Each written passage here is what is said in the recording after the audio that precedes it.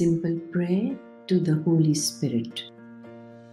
Heavenly Father, I come into your presence along with the listener to this simple prayer to the Holy Spirit and release your blessings for everyone who's within the audio limits of the sound of my voice.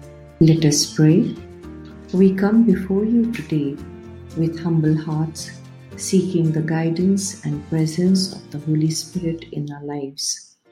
We know that the Holy Spirit is the source of wisdom, comfort, and empowerment, and we invite Him to work in us and through us. Lord, your word says in John chapter 14 verse 26, "But the Helper, the Holy Spirit, whom the Father will send in my name, He will teach you all things and bring to your remembrance all that I have said to you." We thank you for the gift of the Holy Spirit, who enlightens our minds, draws us close to you, and enables us to understand your word. We pray for the Holy Spirit to guide us in making decisions that align with your will. Your word reminds us in Proverbs chapter 3, verses 5 through 6.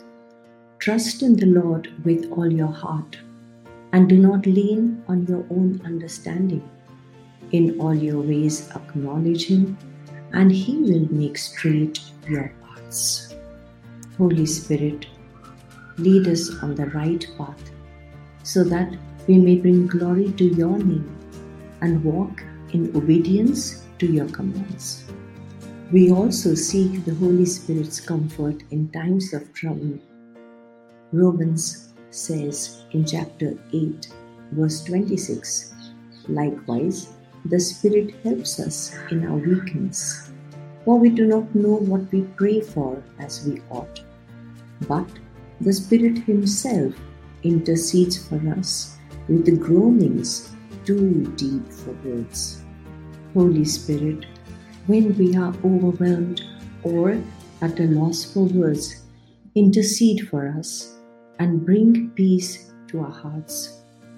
Lord, we desire the Holy Spirit's power to live a life that honors you.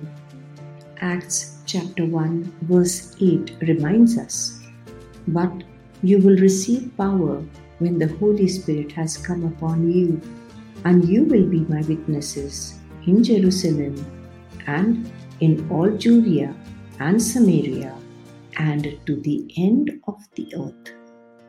Holy Spirit, empower us to be bold witnesses of your love and grace, both in our words and in our actions. Finally, we ask for the Holy Spirit to produce His fruit in our lives. Galatians chapter 5 verses 22 through 23 tells us, "But the fruit of the Spirit is love, joy, peace, patience, kindness, goodness, faithfulness, gentleness, self-control. Against such things there is no law." Holy Spirit, help us to cultivate these qualities that we may reflect your character and be a blessing to others. In Jesus' name we pray. Amen. If you are blessed by this prayer, then share with others and subscribe. Thank you for your precious time.